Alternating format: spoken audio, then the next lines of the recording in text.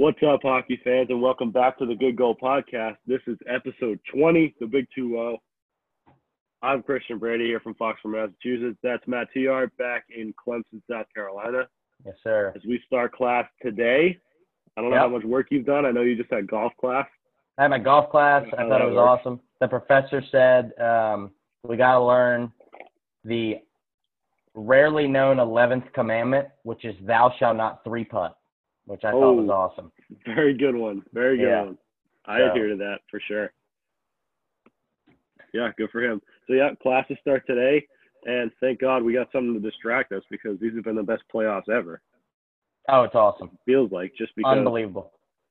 It's like I said, I predicted it. It was like we don't have hockey for 3 months, and then it comes back in such, like, ridiculous doses. It's like we're not going to be able to handle it, and I haven't been able to handle it. No, it's actually for the first time in my life I've had hockey overload, where it's like I might have to like skip this game so I can enjoy the next one because it's just exactly. So much. It's like I got to get off the couch and move over so I don't leave it dead. Yeah, I'm just sitting there all day, moving up to my room, watching one on my computer, then down to the basement on the TV. Yeah. When there's a 12, 3, 6, 8, and 10:30 game, you're bound to skip one of them just to eat. And you and I were just talking about this too. Every game is good, so it's not like you could walk away halfway through the third period and be like, I know how this game ends, because there's been like 2 or 3 games that have been like that, and they were both in the Flyers series. Well, and Colorado 7-1. Okay, true. But that was so exciting because Colorado was just like, all right, how many are they going to put up? Because they had 6 in the first 2 periods. Yeah, I know, man. But yeah, it's just been awesome. Why don't we get some news out of the way, and then we'll get right into updates because it's been awesome. Yeah, we like to get our sad stuff out of the way first so we can. Yeah, so some sad news. Hall of Famer Dale Hawerchuk passed away at age 57 after a long battle with cancer. Like I said, Hall of Famer, he's got a huge rap sheet. Just some of it is Calder Trophy in 82, 1,400 career points, 1,409 to be exact. Over 16 seasons with the Jets, Blues, Sabres, and Flyers. One of the game's greats. Great guy from what we hear. He's been a junior coach ever since he retired. Always around the game. And this is a sad loss for the hockey community for sure. For sure. 57 is way too young. Mm-hmm. And like you said it perfectly. One of the game's all-time greats. Won multiple gold medals with Gretzky and Lemieux. Calder Trophy in 82. I mean, this guy was a stud. He was actually on my ultimate team back in NHL 18. This guy just knew how to get the puck in the net, whether he was scoring or assisting. Huge loss for the hockey community is an understatement. So. Yeah, cancer is just a terrible disease. So. Yeah. So shout out to his family. We're thinking about you. Tefinitely, and all of those communities and everybody really. I mean, I think every single hockey Twitter account tweeted about this, and even for teams that he didn't affect directly, it was still a big loss. So this speaks to how great of a guy and a player he was. So rest in peace. Yeah, this is up there with like I don't know why I just blanked on his name. Now I feel horrible. Richard, I remember, was recent. Yeah. Henry Richard. Yeah, the guys like that, Mr. Hockey. Dying, like he's up there with them. So okay. We'll move on to some less sad but still sad news. Yeah. Tuukka Rask leaves the bubble for a family emergency and opts out of the season. If this were in a vacuum, I would say it's okay, but this is the important part that I'm about to read right now. This is following comments about not being in prime shape, feeling like he's playing in exhibition games, and here's the kicker. He said, not quoting, but paraphrasing, it's just a weird environment, so I'm just going to play, not worry about results, and just try to have fun. And that is a game 2 through 8 attitude. That is not a playoff game 1 attitude. It's so hard. There's a lot of hate around Tuukka Rask in Boston, and I'm a defender. I come on here and defend him all the time, Matt. I know you know that about me. Yeah. I support anyone's decision to leave the bubble for any reason at this point. Mental health obviously is big. That's a possibility with Tuca. Family, he's got a newborn child, and also two other young kids, young girls, I think. So any mental, physical health, family reasons to leave the bubble, absolutely. I can't just like leave it at that though for this one for some reason. It just feels like something else is at play. Like it really feels like he didn't want to be there and he just left, and that like hurts me as a fan. It's unfortunate because you're a Boston fan, so it's like it definitely hits you harder than a lot of other people. It was so weird. The whole situation was weird because it was like literally the day before. He was like, yeah, we heard at 10 a.m. when there was a 12 a.m. game. Yeah, so the day before he's like, there's no fans. This doesn't feel like the playoffs. Like I'm just out here to have fun. And then literally 10 a.m. before a noon puck drop, who's y'all's GM? Don Sweeney comes out and he's like, so Tuca opted out. We fully back him.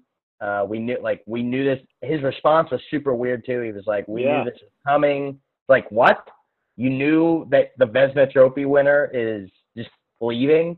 Right. And then Brian Boucher was super sincere about it pregame, and Mike Milbury gave him a whooping. I mean, he tore into him. And I texted you that. I said, Boucher was sincere, Milbury is pissed, and you said that is the exact reaction from both of them that I was expecting. Yeah, and I said everybody I think falls somewhere in the middle of the two of them. So yeah. That's where I fall. They're both more extreme. Towards Boucher. But yeah, Milbury's from Walpole, Mass. That's 20 minutes down the street for me. He knows what it's like around Boston. So he even said, I grew up there. I played for Boston. I coached Boston. The Boston community is not going to react well. And his final comments were, this might be Tuca's last game as a Bruin. And it was like, what? So I'm in the middle because I sat here on this podcast and said, and it's on record, it's on tape, that if someone is opting out for family or health reasons, you are not allowed to bash them. And if you do, you're wrong. 100%. But I'm with you. There's something about this one I can't let go because of his prior comments saying, well, it doesn't really feel like playoffs, and then he just leaves. I'm not willing to accept that fact because an example close to home for me is Lars Eller, who's on the Capitals, went home, missed the birth of his child actually, got to D.C. the day after his child was born, stayed there for 2 days, came back, did 4 days of negative tests, and he was allowed to play. Like, there's something about his priorities that aren't right. Right. Yeah. So, I mean, family comes first. I hope, God, this is such a weird thing to say. I hope nothing's wrong with his family, but I hope he had a reason to go back. Does that make sense to you? That makes perfect sense. I really want to know that Tuukka Rask cares about hockey. He just left because something else was pulling at him and he needed to leave. And if that were the case, 100% I stand by him. I just really, really hope that he didn't leave just because he didn't want to be there, because that's complete betrayal of his teammates. And to be honest, it's a betrayal of us, the fans, and the whole organization who watch him and like cheer for him to play well, and me who defends him against all the people who don't like him. I think I speak for both of us. Situation. I think I speak for both of us when I say it's the way the situation played out that has us frustrated. If we had some more clarity on why he left, we would be a lot more willing to forgive and let it pass. But definitely, the way he reacted, the way he just bounced, and the way Don Sweeney worded his explanation, it's like, it's not shady, but it's weird. Yeah. It's just a little bit off.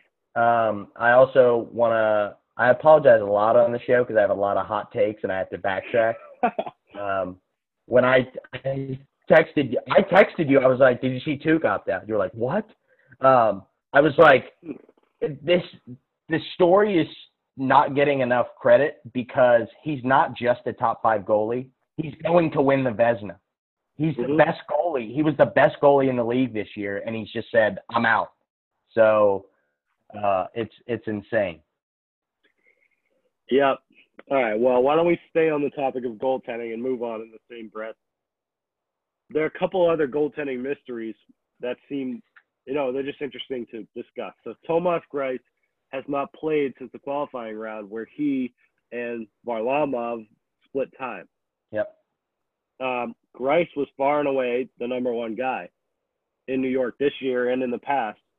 So it's just odd. You've watched the series. I'm sure they've talked about it a little bit. Has he been on the bench? No, they don't bring him up at all, and because Varlamov has been playing lights out. So he really I have no idea.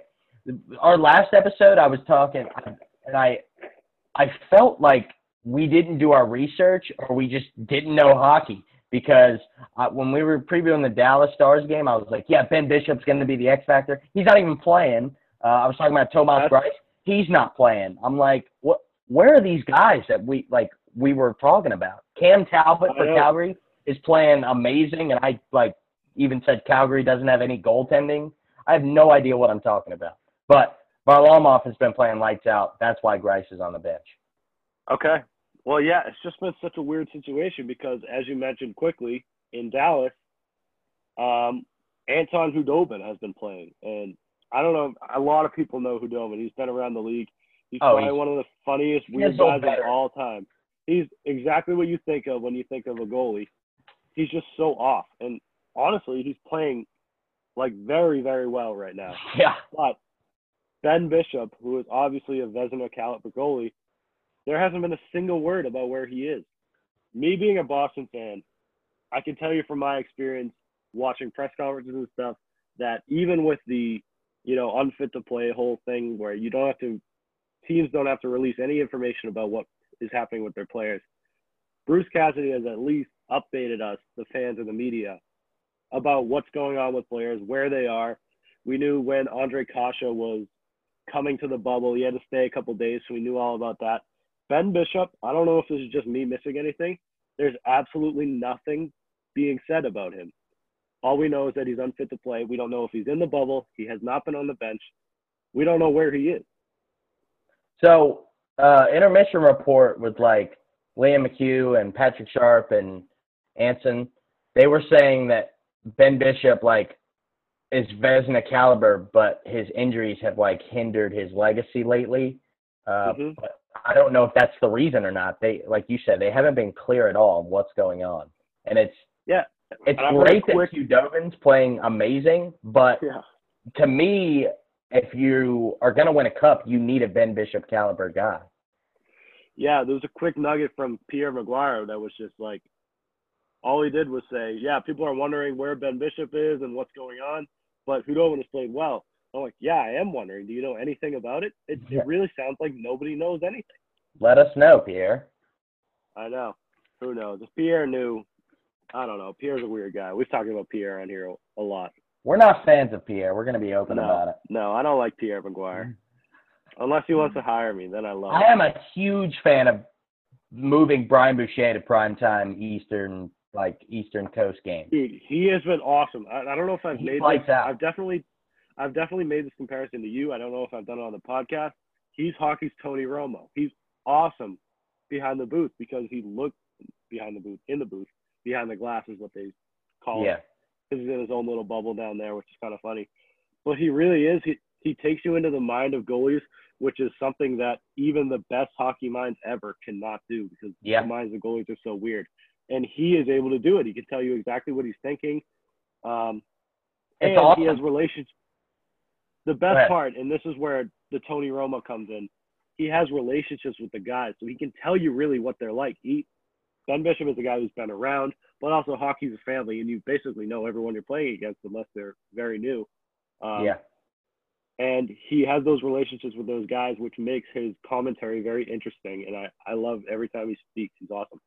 Yeah, the best part for me is when he calls out a goalie for cheating too much or coming out of the crease too much because he did it himself playing. Exactly, and he says that. He's the first to admit. He's like, Yeah, I'm not half as good as any of these goalies. yeah, I'll exactly. tell It's you what they awesome. did wrong. He's so good. Anyway, Oh, okay, why don't we move on to some other injuries / bubble leaving.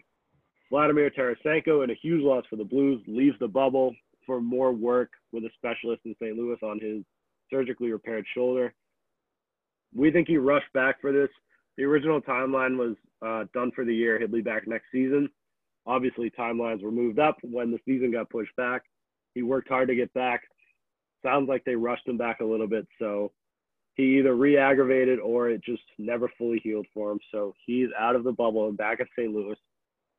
He has not opted out. That's an important distinction. He could return if they go back and say, oh, it's fine. It just hurts, but you can play. He can come back 4 straight days of tests. I don't really know exactly what it is, but it's either a quarantine. yeah, it's 4 straight days of negative tests. So I thought it was like a 10-day quarantine, but you have to quarantine 4 straight days and 4 negative tests on each day. That's what Lars Eller did. And then he can get going. I want to point out that it's not just 4 tests and you're thrown back in the lineup, because Lars Eller was stuck in his room. Like, you can't leave your room. So these guys aren't ready to kill a penalty, like, from their hotel room. Oh, yeah. They got a couple days to, like, get back into game shape. So it's like 7 or 8 days. So for Tarasenko, it seems unlikely, but for other players who have left the bubble for whatever reason, it's not like that's the end-all be-all. They could technically come back. Same goes for Tuukka. I like that. Possible he comes back. Me too. It makes their decision easier because Tarasenko, if he needs work on his shoulder, if he weren't able to go back, he probably wouldn't have left. I mean, I don't know the situation, but if he was on the fence about whether he should play with it or not, and the team doctor couldn't get into Edmonton where they are, he probably would have just played and made his shoulder worse instead of leaving and coming back. So hopefully that's the case and he gets back in the lineup because he's a fun guy to watch as much as I hate the Blues. They're going to need him to go back-to-back. That's all I got to say. Definitely. Okay, David Pastrnak has been out since game 1. I don't know if you saw it, Matt, on the goal, the overtime goal by Bergeron, on which he made an incredible pass to Patrice Bergeron, and Bergeron was able to score. He went up with his hands and celebrated, and then immediately clutched his stomach, abdomen, whatever you want to call it, and has been out ever since. So it looks like an abdomen injury. I don't think it happened then. I think he was hurt, and just instinctual when the puck goes in, he reacts, celebrates, and it hurts. The general tone from Bruce Cassidy is day-to-day. We're being safe. Right now, it doesn't look like he needs to play. The Bruins have looked really good without him. And if this were Game 5 Stanley Cup Finals, I would imagine he'd be in the lineup. It's just this early. They're going to need him for a run if they make one, so it's better to keep him out. That's the tone I get. But, again, recurring theme, we really don't know anything. No. I agree with you. They're going to need him if they're going to make a deep playoff run, but they're up 3-1. The way they've rallied around Halak after the Rask debacle, they don't need him. I picked the Canes to win, but I don't see them losing tonight because ever since Rask left, they've just been absolutely dominant. So yeah, they really have. And the debate sparked: do you want Tuukka Rask who doesn't care, or do you want Jaro Halak who will do anything to get the win?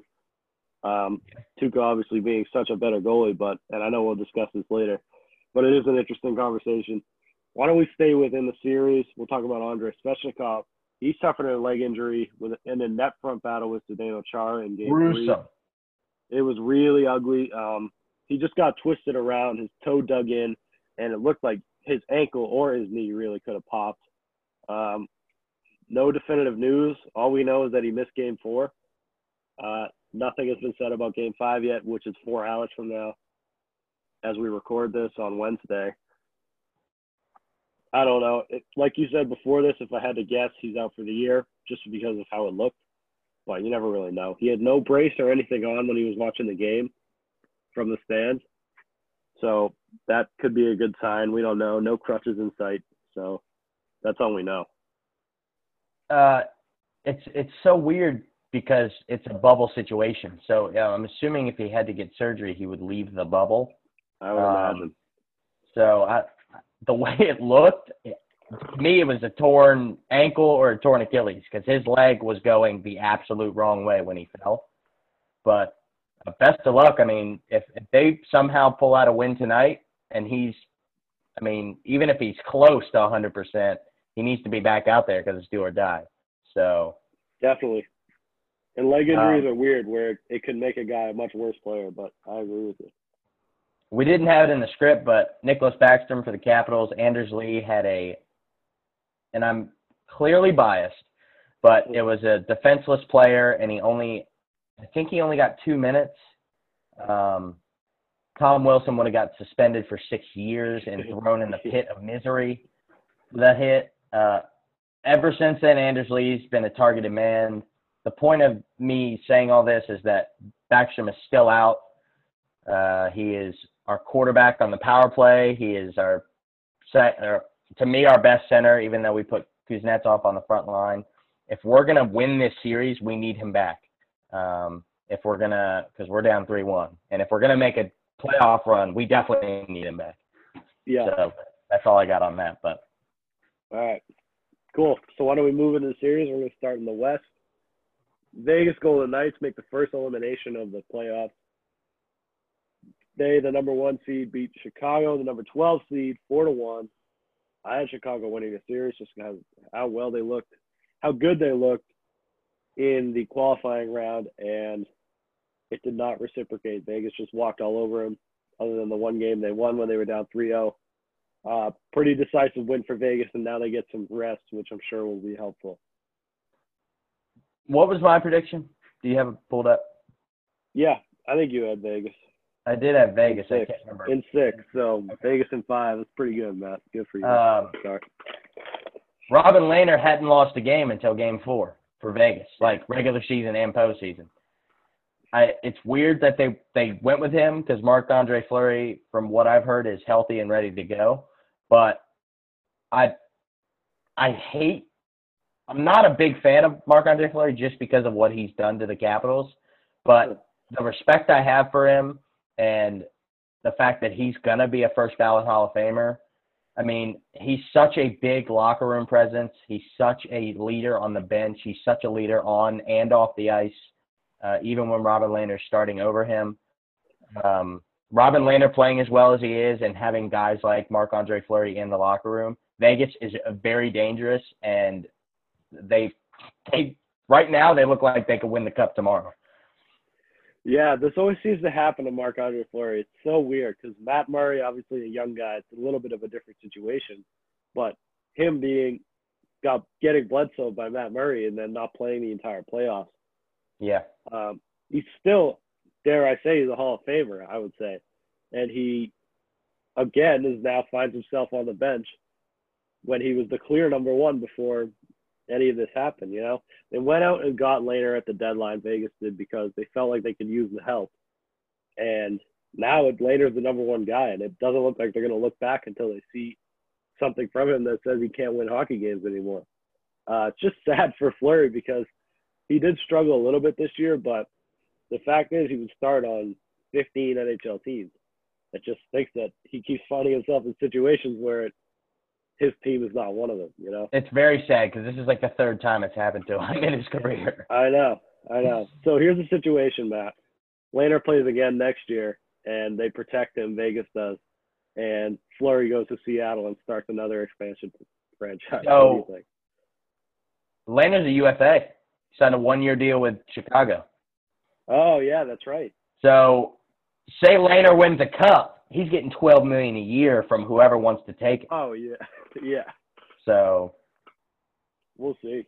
Which is crazy because he was a Vezina finalist the year before last, and he signed a 1-year, $5 million with Chicago to split time with Corey Crawford, which was like so weird to me. It's just a holdover for him, which is smart. I don't know how old he is, but I don't think he's too old. I'm hope he does that, like 1 year, $6 million, and then goes to Seattle because I think he could benefit from that. My dad is very high on that. He's the one who gave me that idea, but I don't know. I think we talked about this before. I think Holtby's already signed his ticket regardless. But anyway, Yeah. we'll talk about that when we get to the Capital Series. But Robin Lehner, he looks like a Stanley Cup winning goalie right now. That's my final thought on this series. Cool. All right, let's move on. Colorado Avalanche, the number 2 seed versus 11 Arizona. Colorado leads 3-1. All of their victories have been decisive, including a 7-1 win. Colorado is in the driver's seat here. I don't see it ending any other way. I'd say Colorado wins it at least 5 or 6. Goes to 7. I think Colorado wins. I think they play tonight. Yeah. The way I worded it purposefully when I was talking about Vegas. I said it looks like they could win the Cup tomorrow. The only team standing in the way is Colorado. Colorado, to me, looks like the best team in hockey. They could score on anybody at any time, and Grubauer's playing great. They're going to be tough to beat. Yeah, he is. I picked Colorado and Vegas in the Western Conference Finals. To me, it looks like it's a guarantee unless something crazy happens that it's going to be Colorado-Vegas, and that is going to be a 7-round heavyweight fight, and I'm yeah. They are both putting up massive numbers. They both got great goalies. It's going to be crazy. Yeah, I mean, Colorado, like I said, they look awesome. I have to agree with you. But I will say you better hold off because the other two top seeds in the West look really good as well. So let's move on to Dallas, the number 3 seed. They lead the Flames 3-2 after being down 2-1. Yep. They've now won 2 in a row. Game 4, overtime. What was it? Klingberg scored, who I love. We talked about him before. Like you mentioned before, Cam Talbot playing awesome for Calgary. That's the reason I brought up Game 4. They had like 60 shots, and they scored 5 to 10 minutes into the first overtime, which means they had more than 40 or 50 in regulation. Cam Talbot stand on his head, still gets a loss, which you always hate to see. It happened in round 1 in Game 1 with Tampa and Columbus, and we'll talk about that later, where Korpisalo breaks the record for all-time saves in an NHL game and loses. Dallas, I think, looks awesome. 2 wins in a row where they look very good with perennial backup goalie Anton Khudobin, who's played on all 32 teams basically at this point. Yeah. As a backup. So they look awesome. I really think they look great. And that's why I think that you should bite your tongue when you talk about Vegas and Colorado, because Dallas is right up there, and I have them going to the finals. And I'm still gonna keep them there. I think they look great. Yeah, you're biased because you have Dallas in the finals and you want to ride with that. Every game but one in this series has been decided by 1 goal. That means you're playing awesome hockey. Both goalies early. Cam Talbot played great, and then he gave up 5 goals in Game 2, and then had a shutout in Game 3. So it seems like these teams just keep like going back and forth.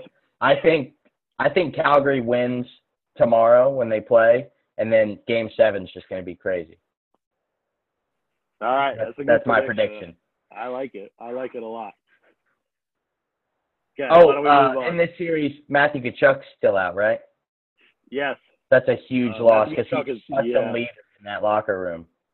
He really is, and Brad Marchand type just can completely change the outlook of a game based on emotion.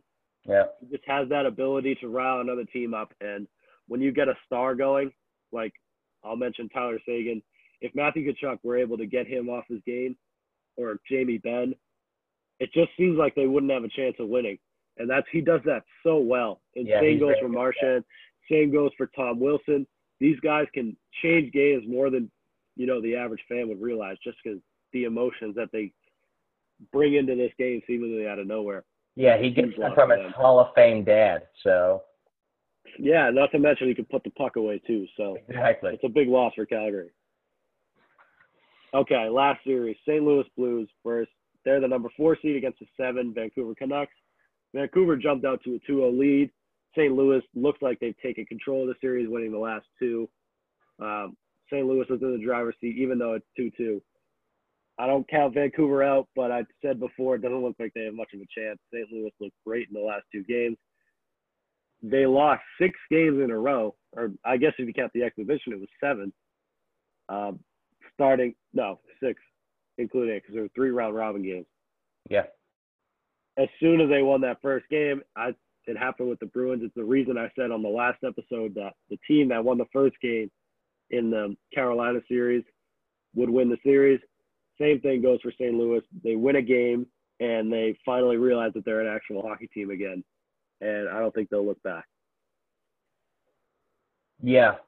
I think Vancouver gave everything they had and a bag of chips in game 1. I mean, absolutely destroying St. Louis 5-2. And then they squeak out a victory. I mean, they were getting outplayed. They squeak out a victory in game 2, go up 2-0. And then I think the tide just turned with the Blues winning the overtime game in game 3. And then they win decisively in game 4. This series reminds me of when the Capitals won in 18. We went down 2-0 to Columbus. And then we squeaked out an overtime win in game 3 and just never looked back. I think St. Louis is going to do that. I don't think Vancouver wins another game. I think St. Louis, gentleman's sweep. I think they win the next 2, and it's on to the Hard to call you crazy for that prediction. It does seem like it's going that way. Let's move on. I feel like I've seen this before. Yeah. Okay, let's move on to the East. The Philadelphia Flyers, the number 1 seed against the number 12 seed, Montreal Canadiens. The Flyers lead the series 3-1. Montreal's only win coming the day after Coach Claude Julien was diagnosed with heart trouble, had to leave the bubble to get treatment. Had to get Sad surgery. news about Claude Julien. Yeah. Had to get surgery, put a stent into his heart. They rallied around him that first game back and won 5-0. Looked amazing. But other than that game, the Flyers have driven this series. They look great. I don't think they look back. I think they win the series. We didn't mention Claude Julien until now, so just best wishes to him. Absolutely. As a coach to Boston, I loved him in Boston.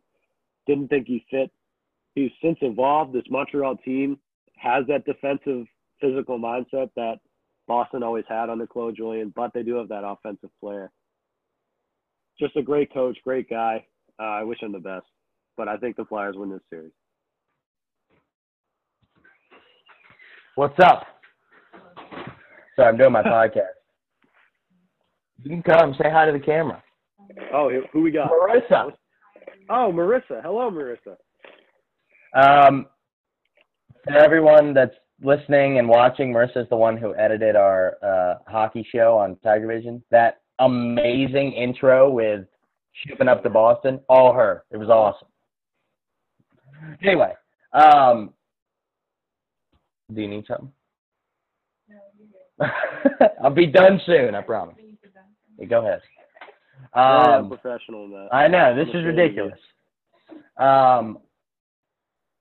Carey Price stood on his head game 1, and they still lost. And then with the momentum he had carrying into game 2 and the loss of Claude Julien, I mean, that team was riding so much emotion. It made sense that they won 5-0.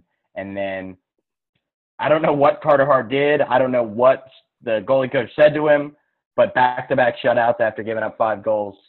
Unbelievable. This kid is only 22.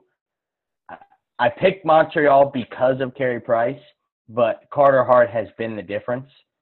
So I think you're right. The Flyers don't look back. They win this series. Okay. All right. Why don't we move on? Number 2, Tampa Bay against number 9, Columbus.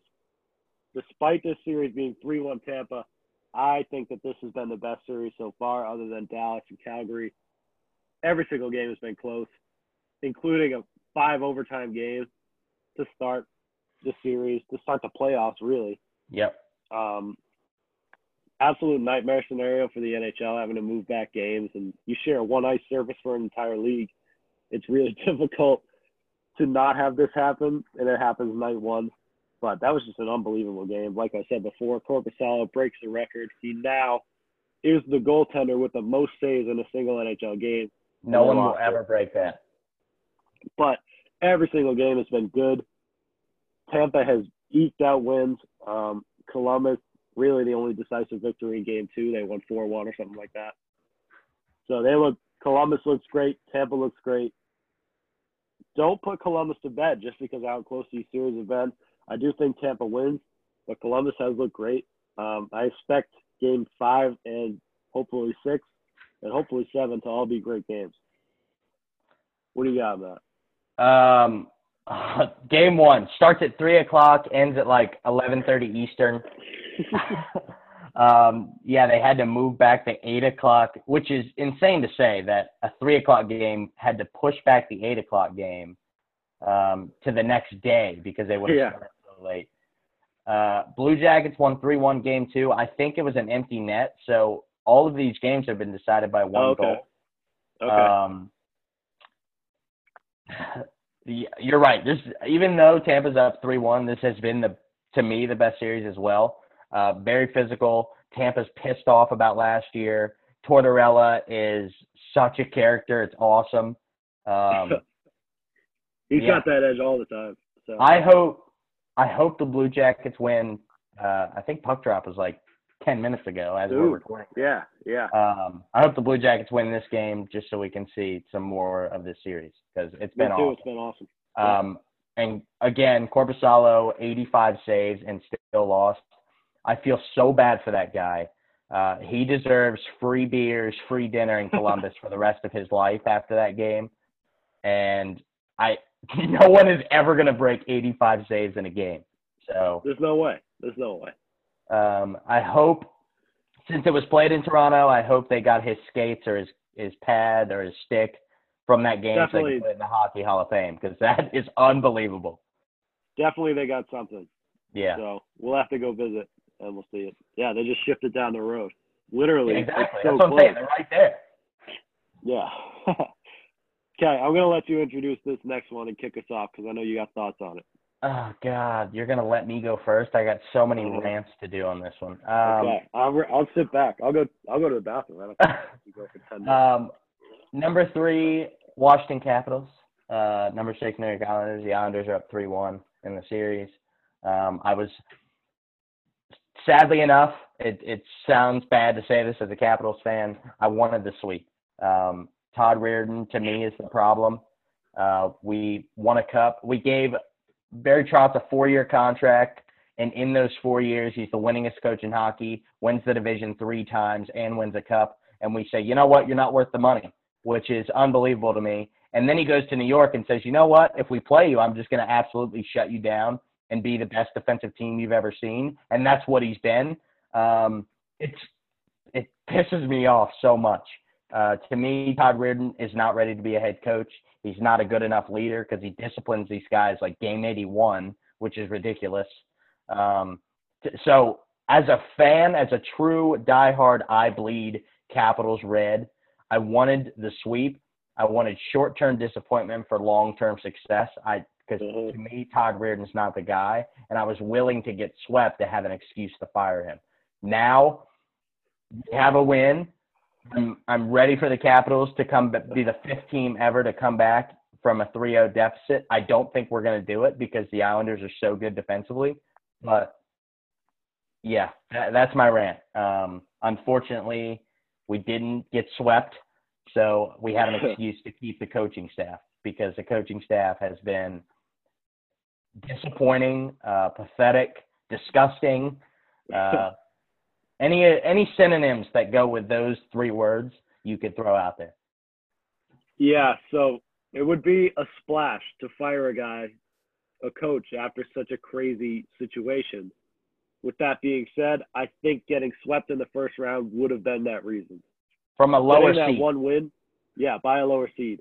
Getting that one win, while it seems insignificant, especially, I don't want to jinx it, but especially if they lose tomorrow night, and this series ends 4-1, it doesn't seem like much of a difference. But it makes it harder to fire Todd Reirden because it really is tough to justify saying this is something that's never happened before, but you weren't able to handle it. You're fired. This is never going to happen again, hopefully, knock on wood. So yeah. How do you judge him based on handling a situation that has never happened and never will happen? You want to fire him or keep him based on his decision-making in normal hockey play. So it really would be tough to fire him. As sports fans, it's so natural for us to scapegoat. And there's no other problems. You have Braden Holtby, who's an unreal goalie. Ovechkin, who's looked great, by the way, in this series, looked awesome. He has like 4 or 5 goals, right? He has 4 goals in this series. He's looked great. I mean, forward, defenseman, the team is so stacked with talent, and they're still not able to win in the playoffs. So there has to be a reason to look for. And unfortunately, you look straight behind the bench to Todd Reirden. It just seems like he's not the guy to get it done, like you said. So for your sake, I hope he's out. If they win another game, I don't think it's possible that he gets fired after this season.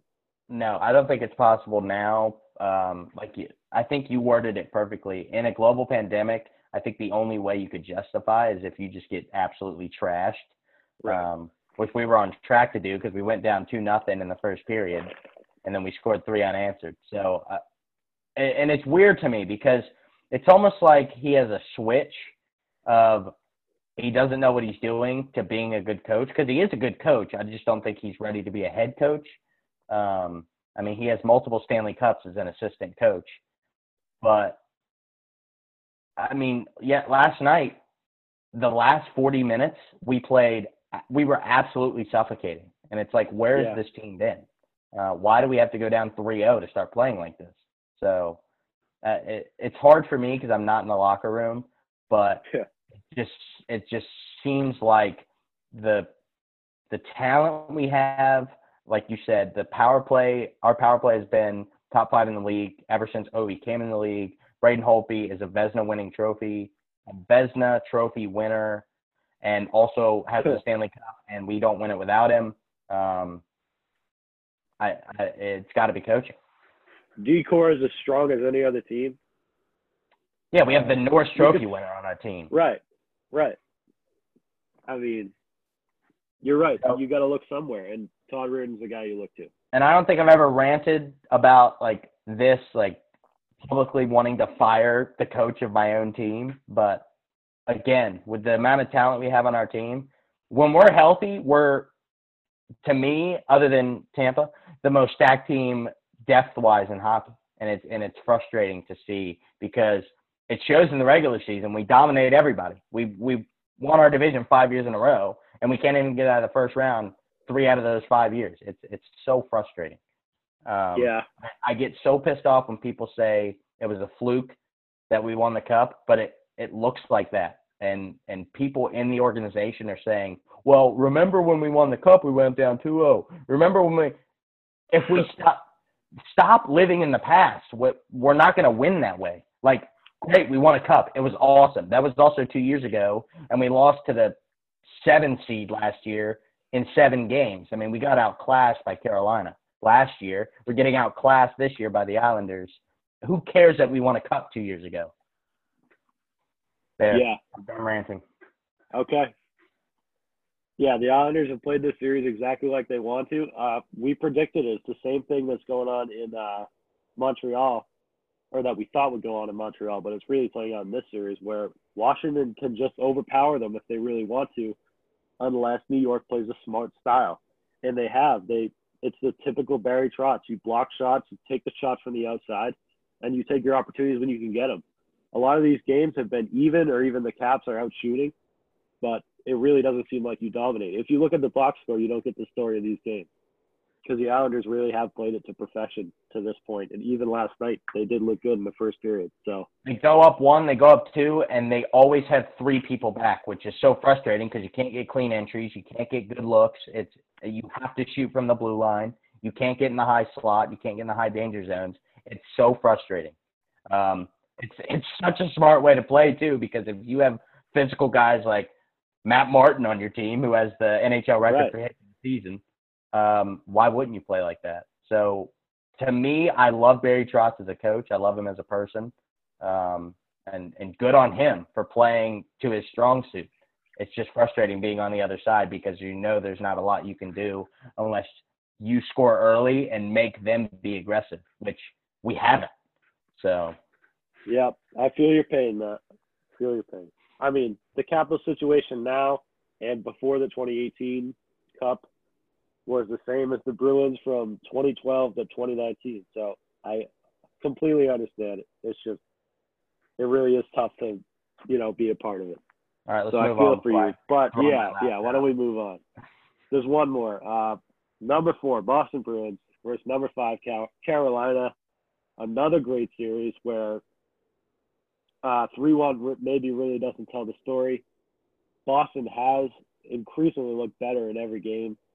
They kind of laid an egg in the first period of Game 4, but then 4 unanswered goals in the third period. Well, it was 4 unanswered goals until one was answered, but 4 straight goals in the third period is a better way to say it.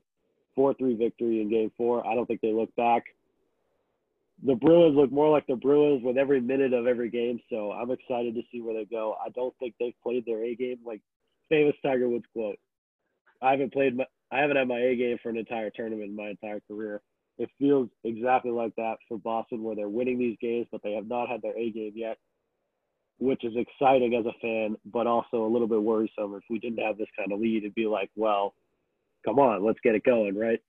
So thank God they're able to eke out these wins. Thank God Halak has looked – first game, he looked amazing the first game he played.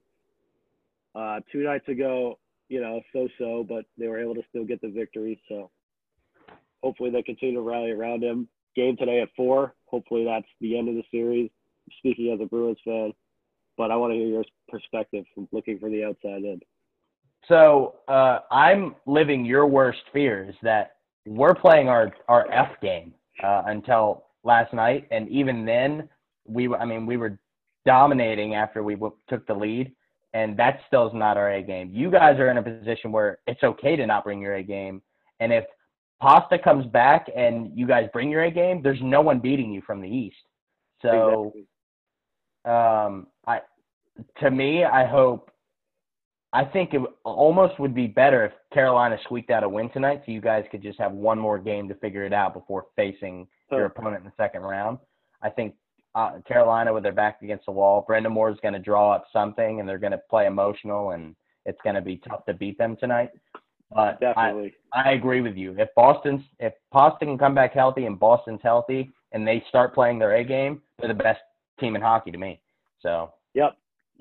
Today will definitely be a very, very tough game for both of them. I mean, Boston wants to get out of here. Carolina needs a win, obviously, facing elimination. So today will be a great game.